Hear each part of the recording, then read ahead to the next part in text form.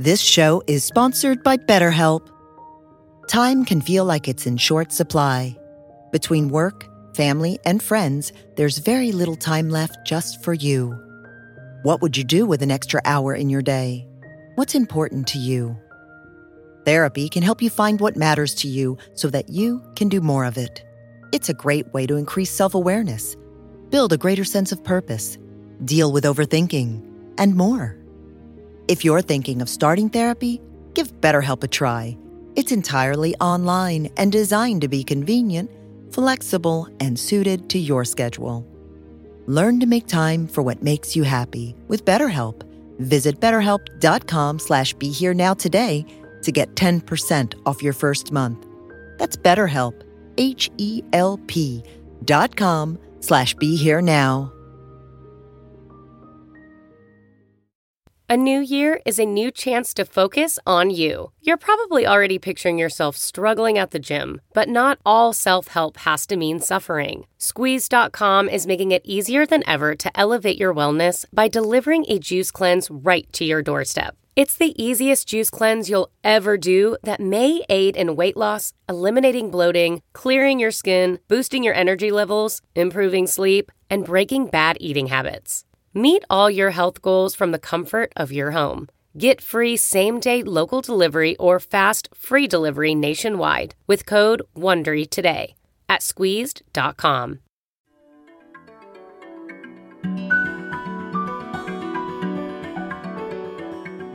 Walking each other home is an exploration of the many ways we cultivate wisdom, compassion, and love in our lives. Mirabai Bush talks with some of her many diverse friends about what they're learning now from their spiritual paths and practices. If you would like to support this podcast, please visit BeHereNowNetwork.com/Mirabai.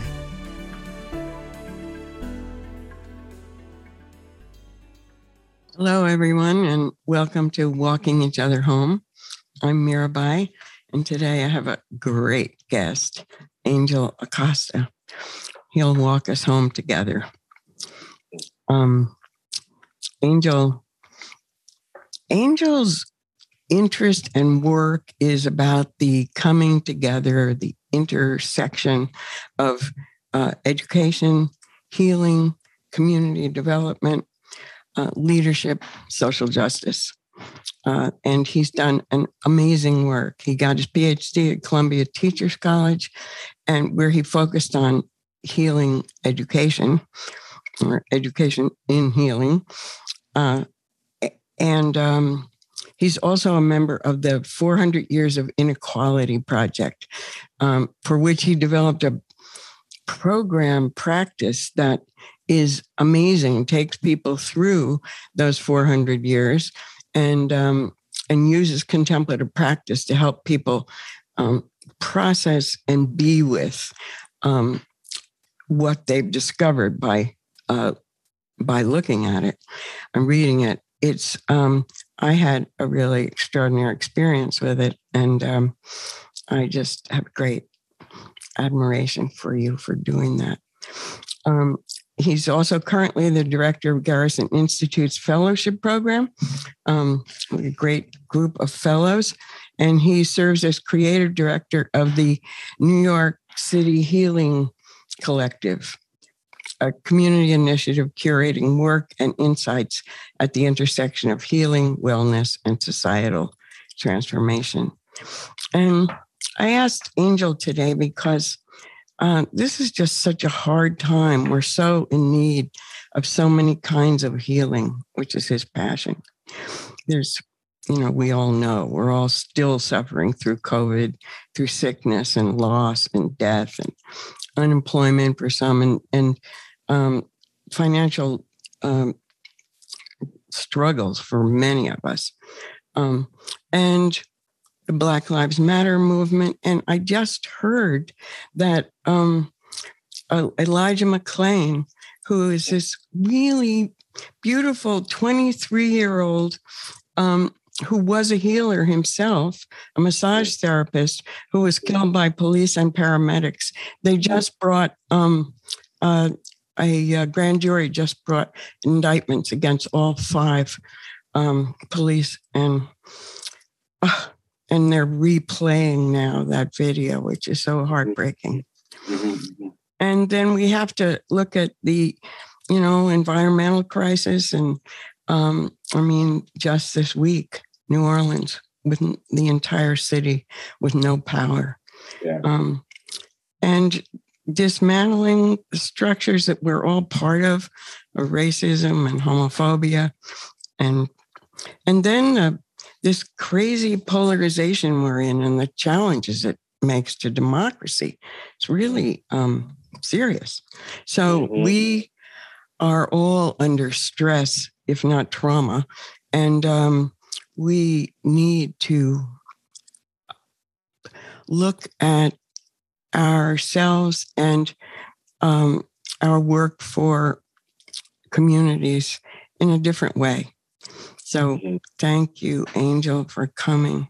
And I was gonna start by asking you a beginning question. How did you first discover contemplative practices? And do you think, looking back now over your life after all these years, not many.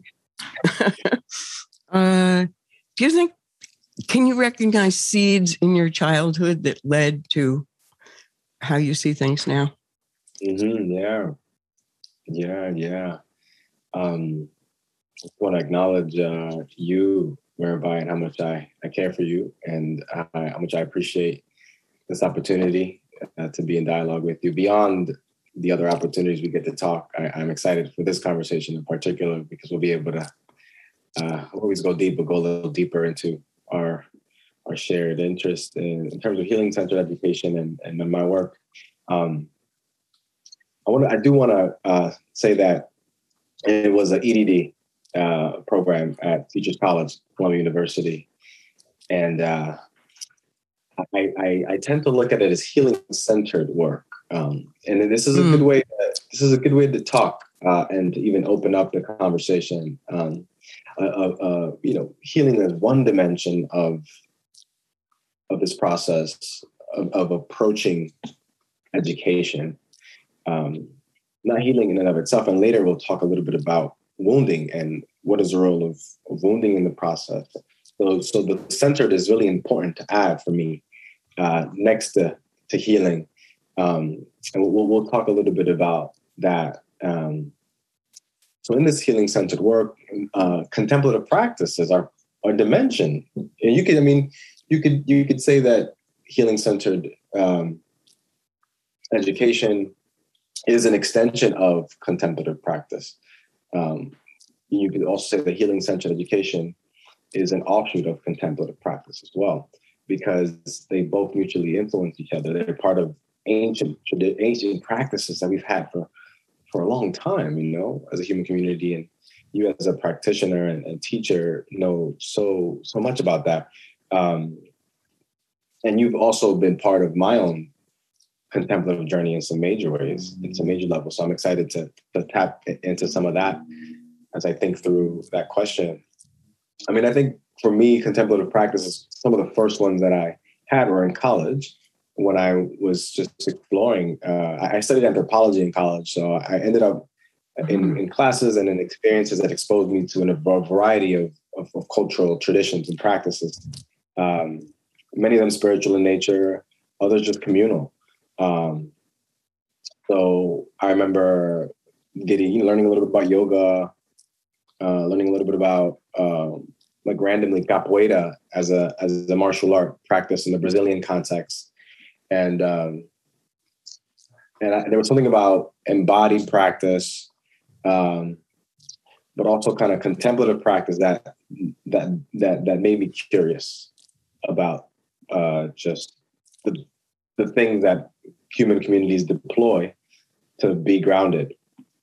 So I think some of my first contemplative practices were me just trying to do a little yoga, and then kind of not doing it for a while because I just didn't feel flexible enough.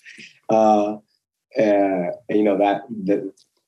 then also doing capoeira and trying a couple classes there. But initially, the initial contemplative practices were embodied in nature. And then I tried to learn how to meditate. I mean, I remember I couldn't do it for more than like 30 seconds. I was about 20 in college and learning the buzzword of meditation. And I finally kind of tried it, and it was so frustrating.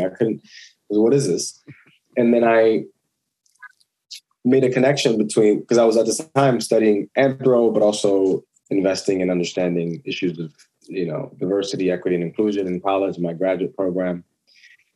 And I kind of saw a connection there between mindfulness, contemplative practice, and justice work. And then I decided to actually commit to a practice and learning more about the variety of practices that are out there, from mindfulness to breath work and all the other different kind of aspects of the healing arts. So that's how I would respond to that question. I'm sure there's more if I dug deep into my memory. But those are some of the initial exposures to contemplative practice. And then your other question about my childhood. Yeah, I think I come from a really from a big family, with Dominican Republic and Puerto Rico. And just in my father's side, the ways that they tended to land. A lot of them were tobacco farmers and sharecroppers in Dominican Republic. The relationship to land was a practice, and you could tell by how grounded they were in the present moment. And it's also deeply influenced by like the Catholic tradition and prayer. I remember every 6 o'clock in Dominican Republic in the summers, my grandfather and my aunts would be in the living room for an hour reciting a particular chant for an hour. And I was 12, sometimes younger, just like, what is this? So on some levels, some of the ways that my culture and my family has just been in relationship to land and spirit, maybe have influenced how I'm able to just gravitate toward some of these practices and some of this research, But I've never really thought about that question before, and I appreciate it. Thank you. That was great. So before we plunge into different aspects of healing, how do you understand healing? Or I was going to say define, but I don't want to sound too academic here. But it is the central question: what is healing? So any way you want to talk about that. Mirabai. Sorry. This is like I remember being at my PhD orals. Oh, it was terrible. These questions would come out of nowhere. I'm here like, should I write a dissertation? No, whatever. Chapter 1, page. Well, I'll say this. Many people talk about healing as wholeness, Well, I appreciate the question. I think it's an incredible question, and even there, that contribution, wholeness. And I'll just say this before I respond to that question. That's such a profound question. That because of the rigorous nature of at least my graduate program at Future College, as a social scientist, that I'm skeptical of even how I would define healing in any moment because of how relative it is. I'll tell you this though, that definitely wholeness is part of it. Before I even define healing, let me ask us to consider, like, why would we gravitate towards healing in this current moment, but also myself and my work, primarily because of so much individual, collective, and interpersonal and structural trauma that exists in our society, period. right? So period, there's structural harm, there's interpersonal harm, there's individual harm, and the temper of the times are creating, obviously because of just a reality that you just mentioned in your opening, the pandemic, unemployment, global tensions. At the same time, in not to sound too academic, but in the field and in various fields, like in the trauma studies field, in the mindfulness field, and in the contemplative space, and they're all adjacent spaces. There's just obviously they're responding to what's happening, and so that question that you just asked, what a lot of us are trying to answer, and I haven't found a profound enough definition that can really capture its essence. But I tell you one thing, that the process of trying to define it is healing in and of itself, or at least supportive of trying to define it in the first place. That's why I enjoy being skeptical of trying to define it in the first place, because I enjoy just wrestling with trying to define it. Last thing I'll say is that my colleague, Sister Kia Darling Hammond, she did a little bit of research on understanding what are the conditions that just help people thrive. Like what needs to be put in place for Mirabai to flourish. And she studied, in particular, she studied Black queer youth, and she did a long study thinking about thriving in the community of youth that she was in. And she found that just asking youth that question around, what do you need to thrive? Like just asking and engaging in that inquiry was profound, was so helpful. So helpful. So I think it may be the same for healing. I would say as a kind of restoration, as a kind of groundedness, wholeness, but an arrival at an awareness of presence. Just like what I've been so busy looking at. That's why I'm struggling to even define it, because I've been so focused on different dimensions of healing, but even the healing itself, I struggle to nail it. But I could tell you that I definitely feel comfortable creating conditions where people feel like they belong, and people feel like they are seen and are part of a community and are part of a larger community that is making sense of the present moment, whether it be issues of or topics of justice or just in the classroom. Explore any subject matter, all that stuff is restorative and holistic. And I would dare to say that in some cases healing, so it's just such a rich question, Wow. Thank you so much. One thing I found when I was thinking about healing, that the word whole is from the root, that the word heal is from the original root that meant whole. And what else comes from that is holy. Yay. I never even thought of those two things as connected. I mean, I know they're connected, but I thought that was really great. Yeah. Well, I think I'm going to ask you, let's talk a little about the 400 years practice. I just want to say that I know that part of the work of moving into an area that has not really been well explored yet, in terms of contemplative practices, is that traditional practices, just as they exist and have been handed down to us, often need to be adapted so that they're relevant and rich in the current context. And we saw that at Contemplative Mind a lot.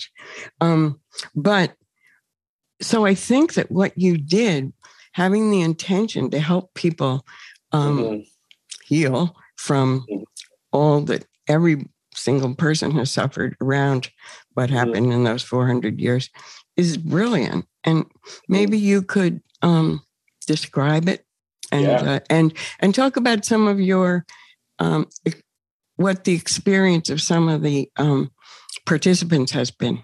Yeah. Such a good question. You know, the 400 Years of Inequality project originated at the New School under the leadership of Dr. Mindy Thompson Fullilove and so many other colleagues, Robert Fullilove, and so many others that I can name. And it was in direct response to the coming 400-year anniversary in 2019 of the arrival of enslaved Africans to Jamestown in 1619. And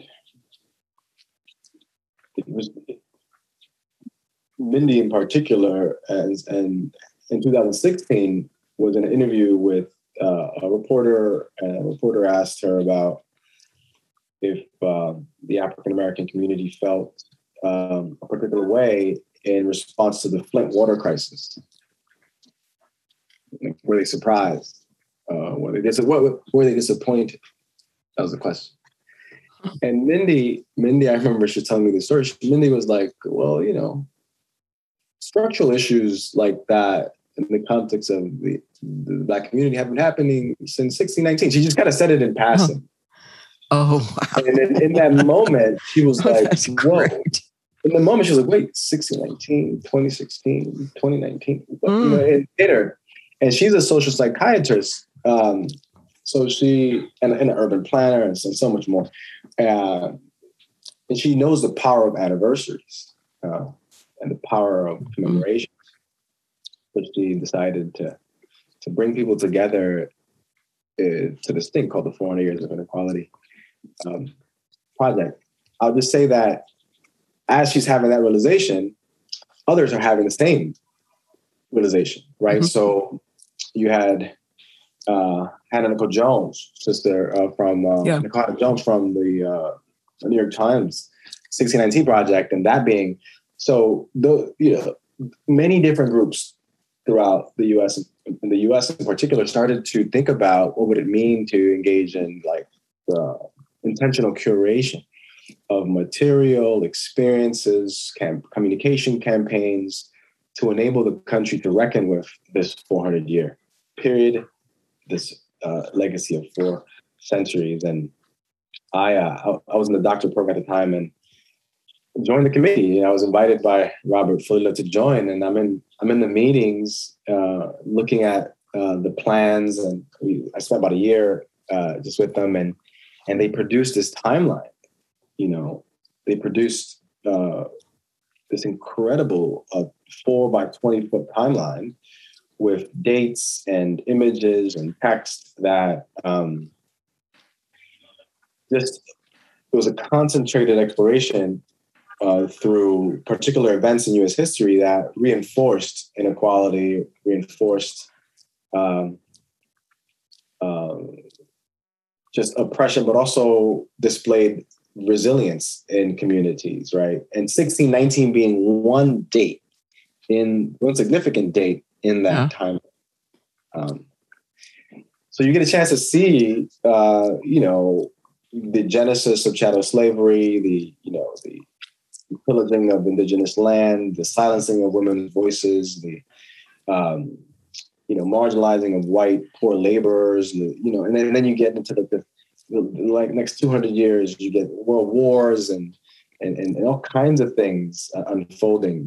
GI Bill. You just see it all in different ways. You just see kind of this peppered these events peppered on this document. And I was like, oh my God, this is incredible. And at the time, you and I were in a lot of dialogue because I think I'm part of the board of C-Mind, and which I just deeply appreciated that experience. And I was really thinking about, okay, the power of contemplative practice. And I said, this is a lot. it's a lot to take this thing in. It's powerful, but it's a lot. And I remember saying, you know, we should probably develop a contemplative practice to support with the exploration of the actual timeline. I remember Mindy saying, why don't you do it then? And I was like, okay. And I decided to just develop a simple practice that would slow folks down before entering into a silent, you know, you would say, walking meditation through the timeline. And we started doing it in small groups. It resonated with people to just slow down before, right? Like slowing down before taking such information in. Mm-hmm. And then those initial practices in small groups just showed us that people were craving a deeper relationship with that history. And people were experiencing their own relationship to that history and how it brought up stuff in their own biography, their own stuff. Absolutely. Some of it that wasn't even related to what was on the map. Mm-hmm. So we coupled the practice, a simple grounding meditation practice in the beginning with some journaling and then with some kind of peer-to-peer communication opportunities. And then it just became like a restorative circle. Like it became a little bit more of a cohesive experience that was grounded by a practice, included communal and collective holding of what was coming up for everybody, but also people individually. And then we did it for like 2 years. I mean, I've probably walked maybe in the thousands, you know, like over 5,000 people through the timeline. A third of those, really? Or half of those.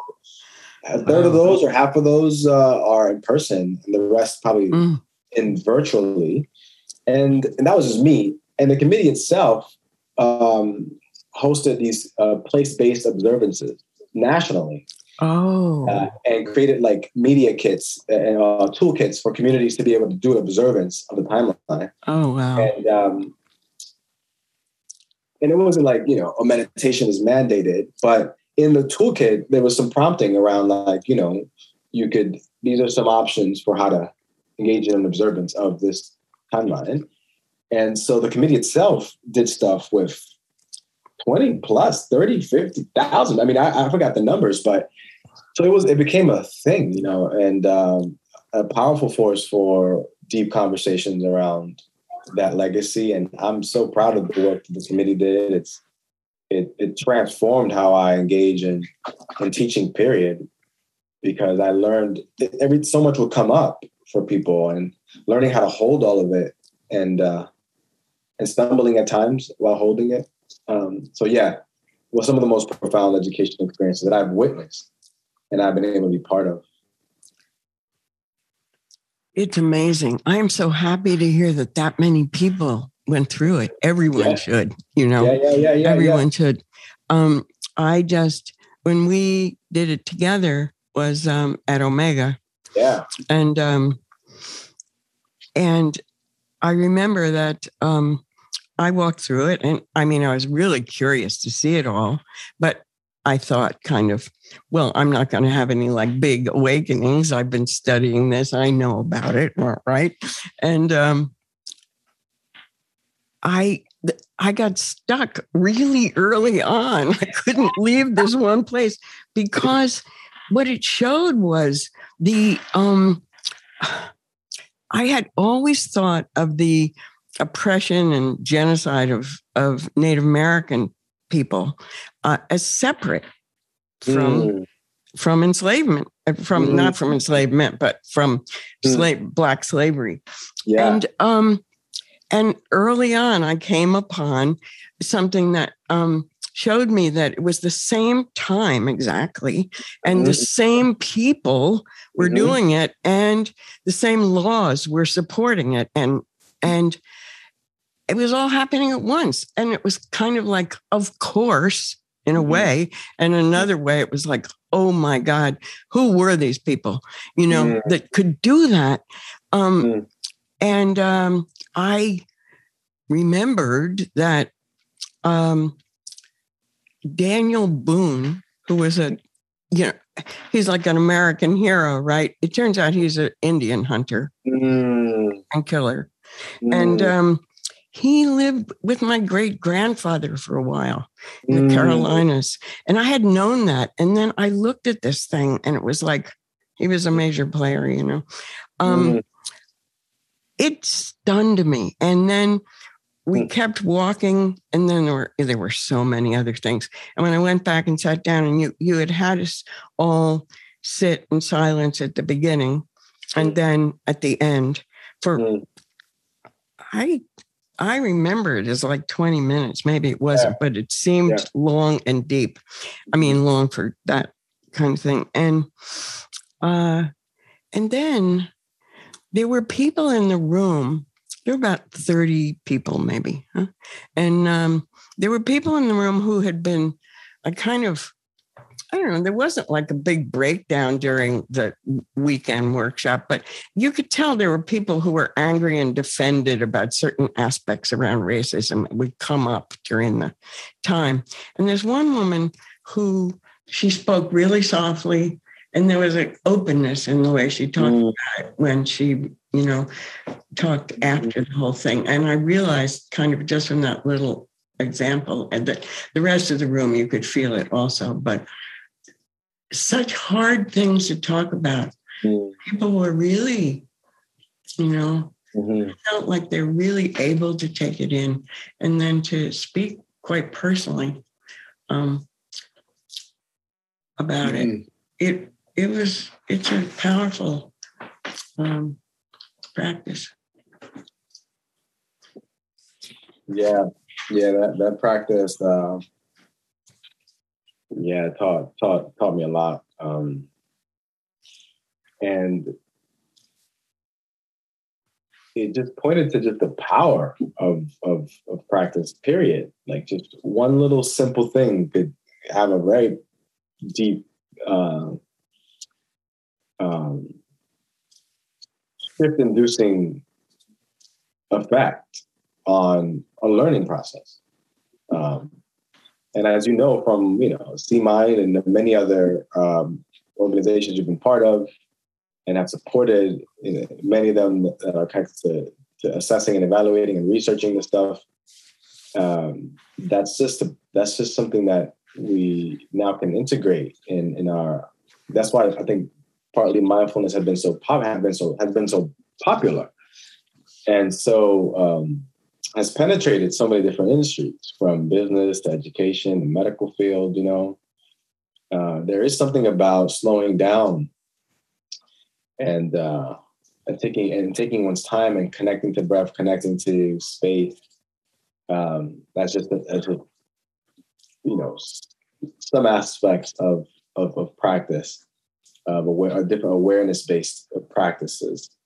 And back to the initial question that started this conversation around healing, is that there's something about contemplative practice, mindfulness practice, awareness-based practice that enables us to obviously become more present in the moment and, experience stress reduction in the moment and a sense of calm.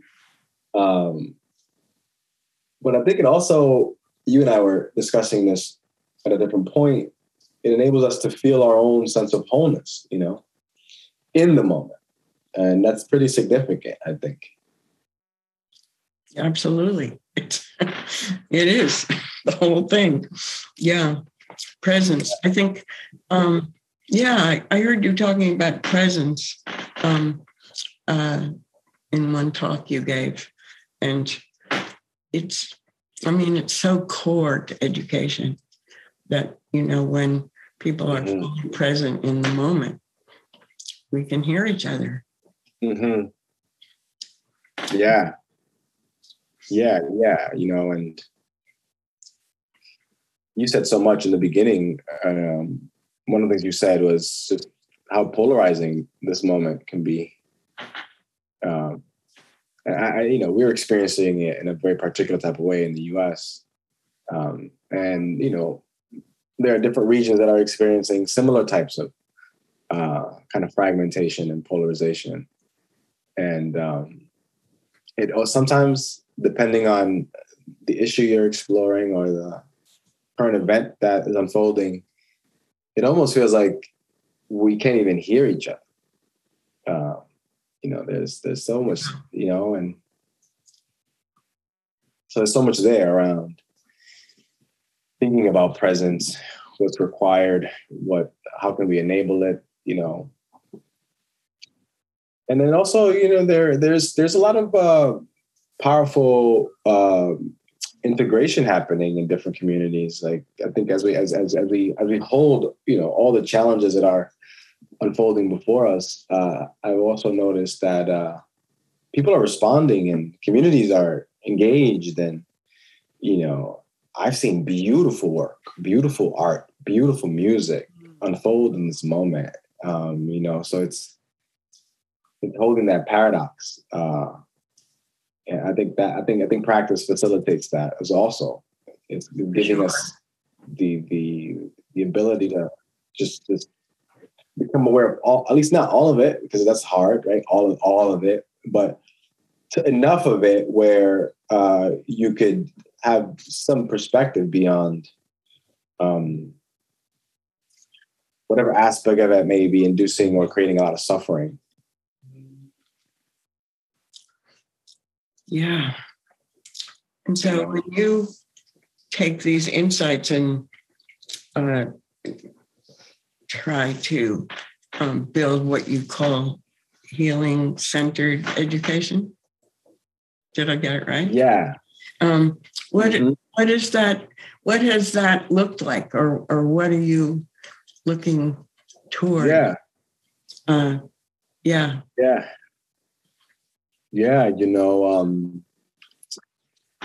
And I get excited about that question because healing-centered education is not it's not new.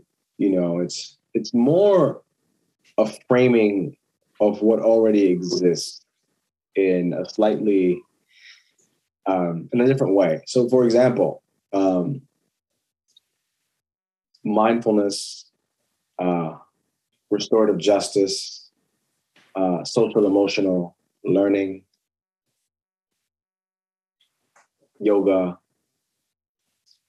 the healing arts, they all in this present moment, if you look closely at how communities are using them in education and also beyond, there's just a zeitgeist in the ether that these modalities, these pedagogies, are now being used more in more fields, right? So education and business and the medical field. So healing-centered education is kind of almost like a meta theory, a meta way to kind of just see how all this stuff is coming together, and can be used to create experiences that either in the classroom or if you're a consultant in institutions that could support communities with deeper learning, stronger communal ties, self-inquiry, So for example, there's just like yesterday I was teaching a healing-centered practicum course. And I just invited a poet to come and share her poetry and maybe do a couple writing prompts and exercises with the community. And she recited like 4 or 5 poems around her origin story and her relationship to men and to community members that were difficult, and how she transcended them. And then she invited people through particular writing prompts to write their own poems. And then she invited people a couple people to share them. And then she had folks just be in small groups and share what they had written. And then we held space for all of it after, for all of what that experience did for them. And, it was heart-opening. People shared so much about their own biographical experiences, but also how they're responding to the current moment with grief and anxiety and concern. Many teachers who are now going to teach in the fall and have to think about, Delta and all kinds of challenges. So in that moment, in that case, a healing-centered practice could be a writing practice that brings you back to you, that brings you back to a sense of connection to just your past. That's just kind of an example that's most immediate for me. But again, like I said before, these are practices that have already existed, so it's just now being intentional about creating a restorative experience and process for the individual, the community, or for those folks like Thomas Hubel and others who are thinking about collective healing. Like, what does it mean to be? That's a big, big question. What is collective healing? In fact, there's a summit coming up, I think, and the theme is, what is collective healing in action? So very big, bold questions that are important. Yeah. Would you, let's see, tell us a little about how you create a safe, opening, welcoming space for people to, as you said, many of those practices, like writing practices, have existed for a long time, but a lot has to do with the invitation into addressing it in deeper ways, more open ways that can heal. How do you create kind of space that welcomes that? Yeah. It reminds me of one of the voices in this movement and in this kind of approach. I mentioned her work earlier, Kia Darling Hammond, and she thinking about, to create a space like that is to be intentional about not only creating a space that is safe, but a space where people can feel a sense of belonging, a sense of thriving. And she in particular talks about 5 dimensions of thriving. One of them is that there has to be a sense of community.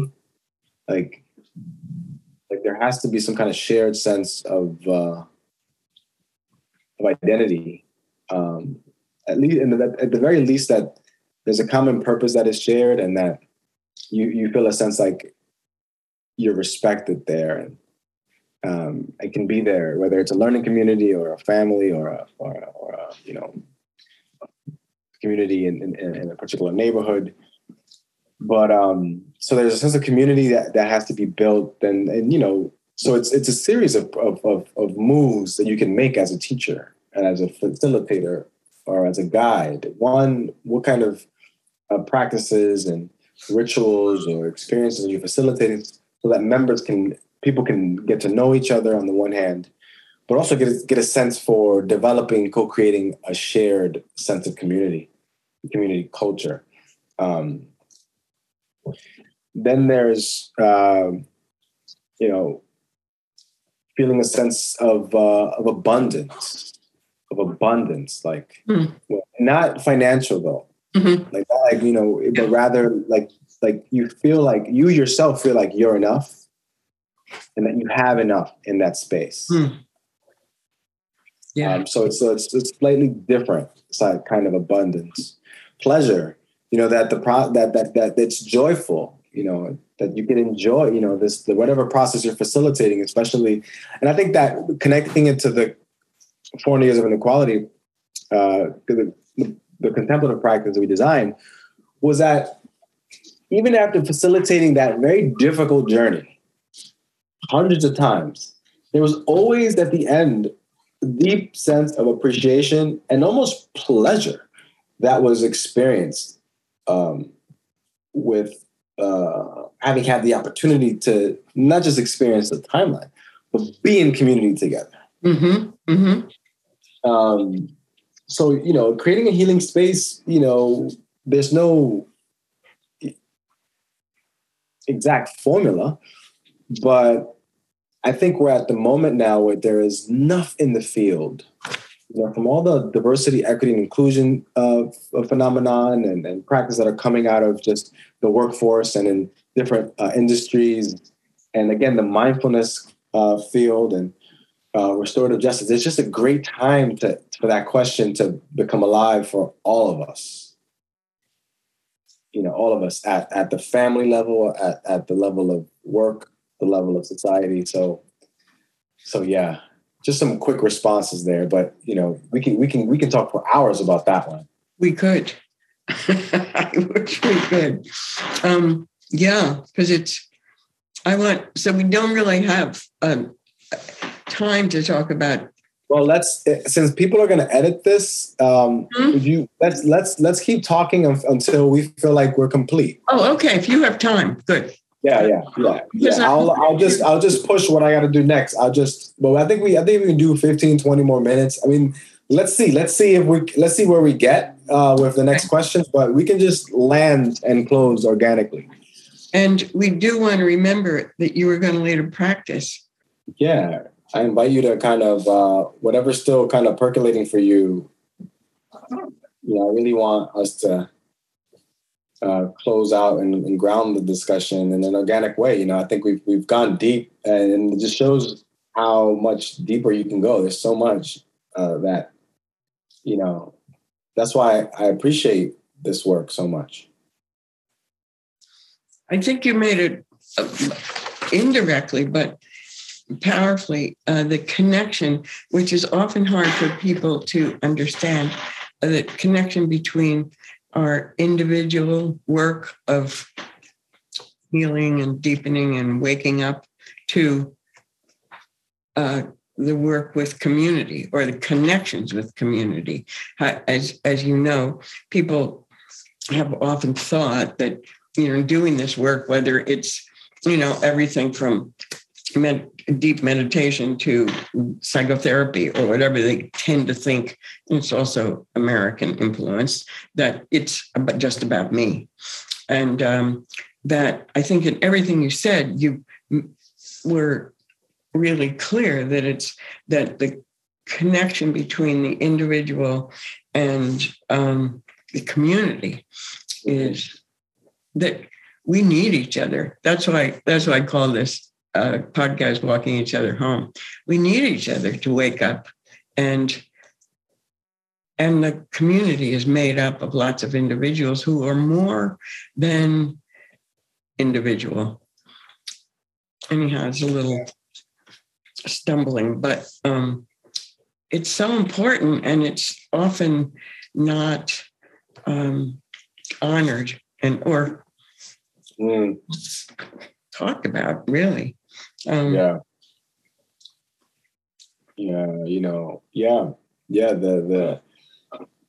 as we think about collective healing, we have to think about individual healing as well, and that we can all do a little work. We can all do a little work. Yes, we could. Related to that, we talked before a little about intergenerational trauma and healing. Yeah. And, do you have something you'd like to say about that? Yeah. People are just really becoming aware of it. Yeah, formally the field of whether you call it trauma studies or just the field of psychology in terms of understanding the impact of trauma, from understanding PTSD and post-traumatic stress, and ACEs, adverse childhood experience. We know a lot about trauma, and in that very same field, just in the biological part or focus epigenetic trauma. How communities can or people can carry trauma that is transferred through. It's intergenerational, and based on some of that work, we know that it can literally transfer between 4 to 7 generations down a particular, community or individual. And at the same time, there's the resilience. There's intergenerational resilience that can be transmitted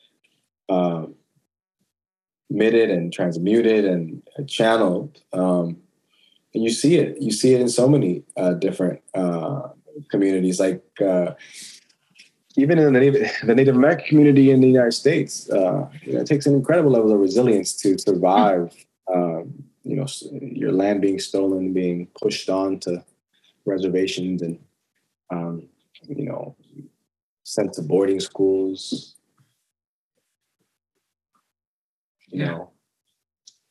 Let's just take a moment there to just acknowledge all the bodies of the children that are re-emerging in Canada in particular, but in the U.S. as well. There are those sites in that. I want to acknowledge that it takes a lot, So that's why formally, right? If you think about healing, and the initial question that you asked around what is healing, when I spent time studying this stuff, I noticed that the initial response to colonization, imperial rule by indigenous people, specifically in the Western Hemisphere, in Canada, the U.S., like the response to that, the practices for cultural and psychic preservation, there you see evidence of healing-centered pedagogies and practices. That was one of the most really insightful findings. That even though there are these healing-centered practices, or these practices that are awareness-based, or however you want to call them, that are transmitted and handed down through ancient traditions, that in particular, culturally, that community's response to just the last 400 years of just social, legal, and political oppression creates some unique conditions.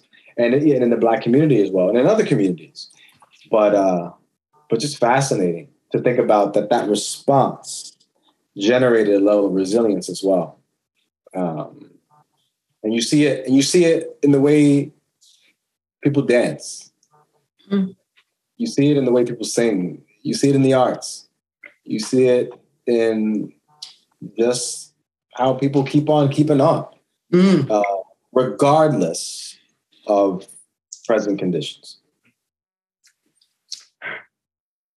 So you have thought and know a lot about what we inherit and what we pass on.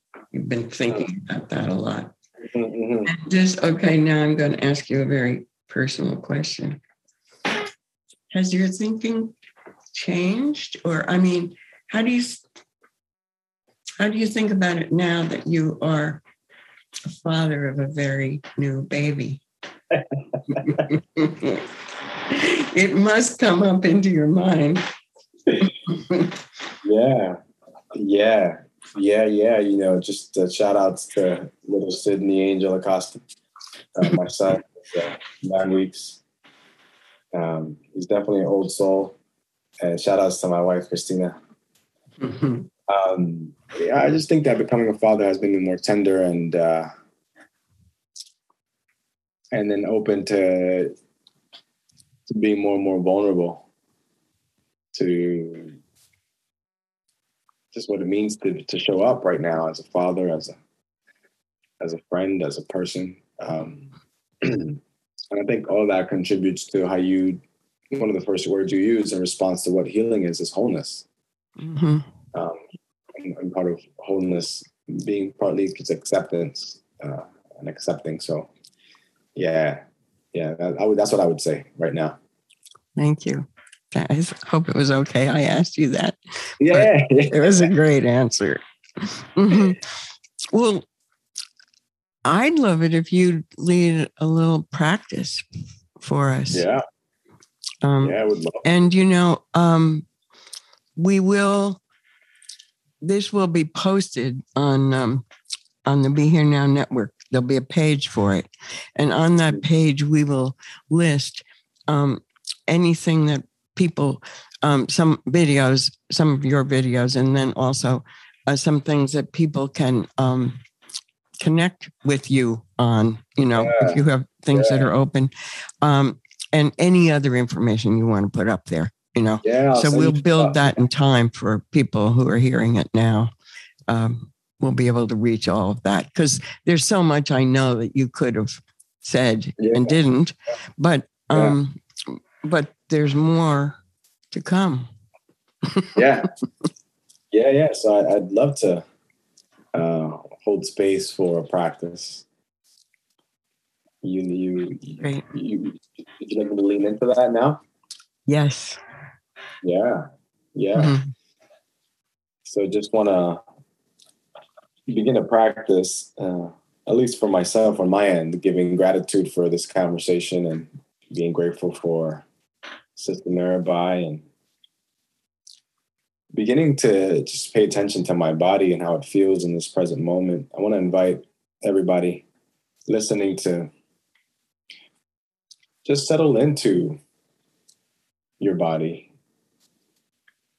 in the most comfortable way possible for you in this present moment. It can be just sitting down. If you're seated, just comfortably.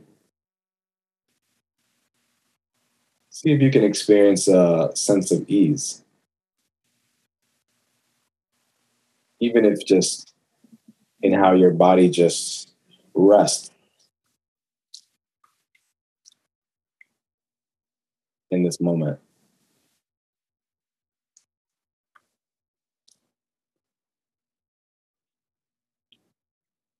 Allowing yourself just to breathe in your own way, at your own pace.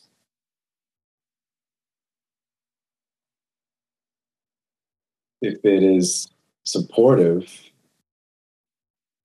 I invite you to gently close your eyes. You can keep them open if you'd like.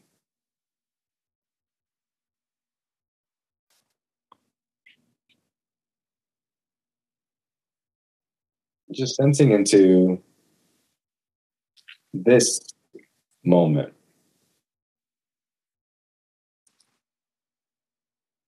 Presencing, becoming more and more aware of your breathing.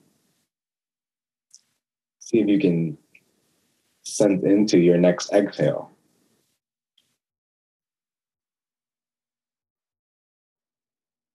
See if you can sense into and become aware of your next inhale.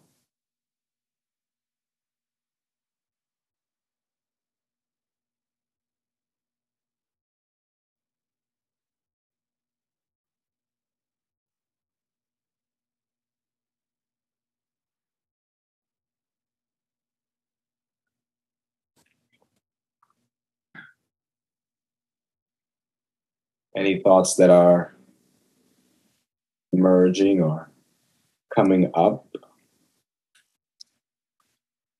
acknowledging them, and just gently bringing your attention right back to your breath.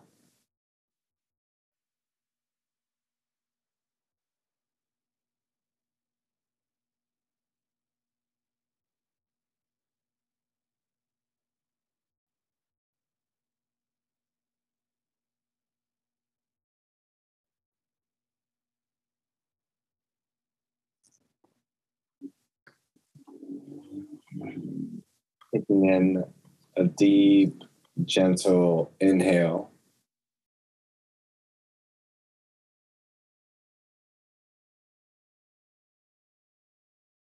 And a gentle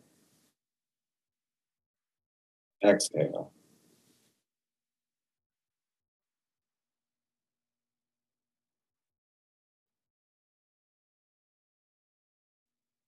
Sensing and feeling into your belly, rising as you take that precious oxygen in.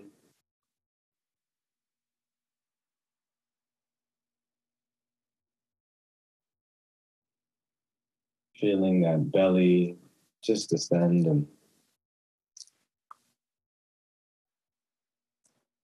deflate, and how it helps just to empty your lungs.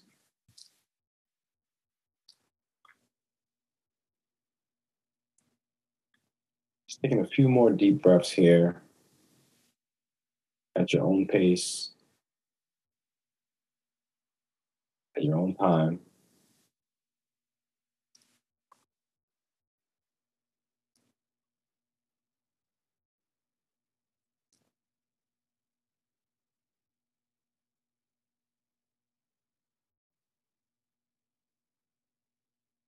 As we bring this practice to a close, see if you can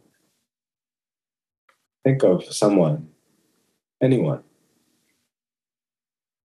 someone close, someone you might not know too well, and just extend the accumulated attention and intention that we generated from this practice. Just to extend that in the form of compassion to that person.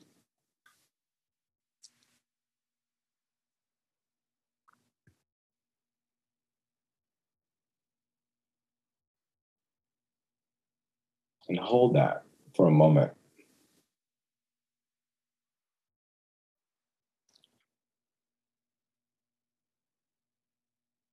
Taking in one more gentle, deep breath. And as you exhale, just slowly opening your eyes if you had them closed. Slowly becoming more aware of your surroundings, your chair, you're seated, your room, moving a little bit if you'd like, and just being grateful for this moment and this practice. I thank you for joining me in that. Thank you, Angel. Thank you so much. That was really wonderful. Thank you. Thank you. Thank you, Mirabai. Take good care of yourself and your family, and may you all be happy and free and safe.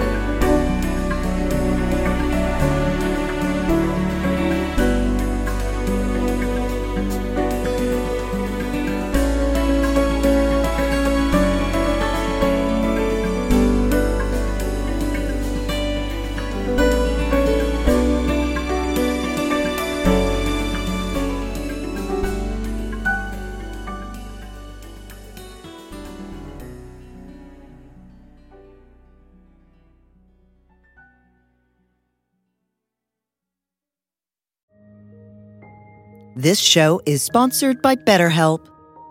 Time can feel like it's in short supply.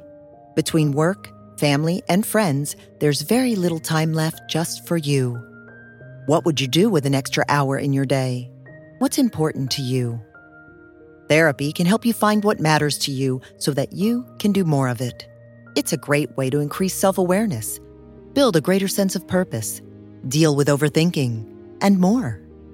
If you're thinking of starting therapy, give BetterHelp a try. It's entirely online and designed to be convenient, flexible, and suited to your schedule. Learn to make time for what makes you happy with BetterHelp. Visit BetterHelp.com/BeHereNow today to get 10% off your first month. That's BetterHelp, HELP.com/BeHereNow.